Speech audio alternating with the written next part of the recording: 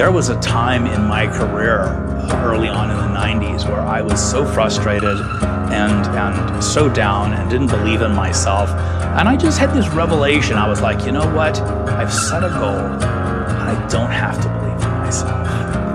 I just have to do the steps that I committed to do to get me through the valley of the shadow of death. And that worked for me. Like a western, I don't wait for my turn. Let the whole world burn. Learn what you can't learn. Get left to the Saturn. You can guess the pattern. In the dark of winter, there's a small lantern. You won't think it matters. Life will be disaster. Learning from a master. You're selfish like a bastard. Can hardly find the right word. My death had made it awkward. My death had made it awkward. You can't stop these things just because of our scenes. Still see you in my dreams. I don't know what that means. Why do I breathe? I can hardly be. You will get to see what's inside of me. You can't stop these things just because of our scenes. Still see you in my dreams. I don't know what that means. Why do I breathe? I can hardly be.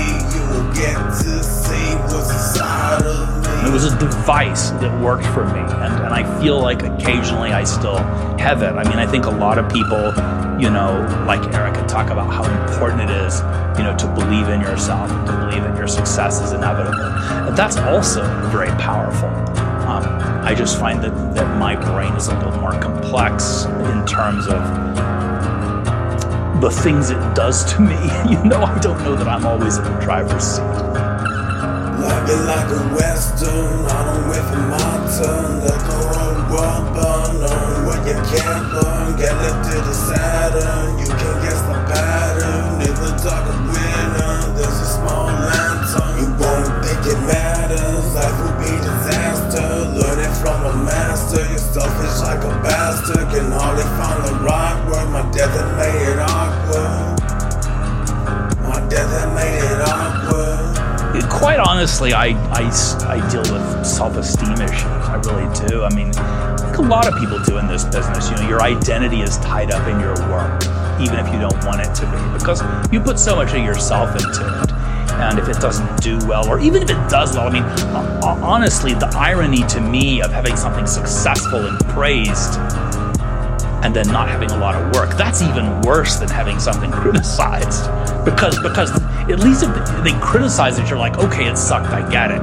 But if they say it's awesome and then the jobs don't follow, you're like,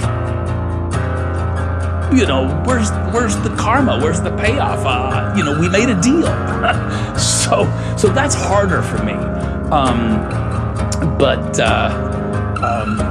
I do try to keep faith in myself, and honestly, when I do have crises with the system or success as a nebulous thing, I get basic and I go back and I remind myself, Brad, you're an artist.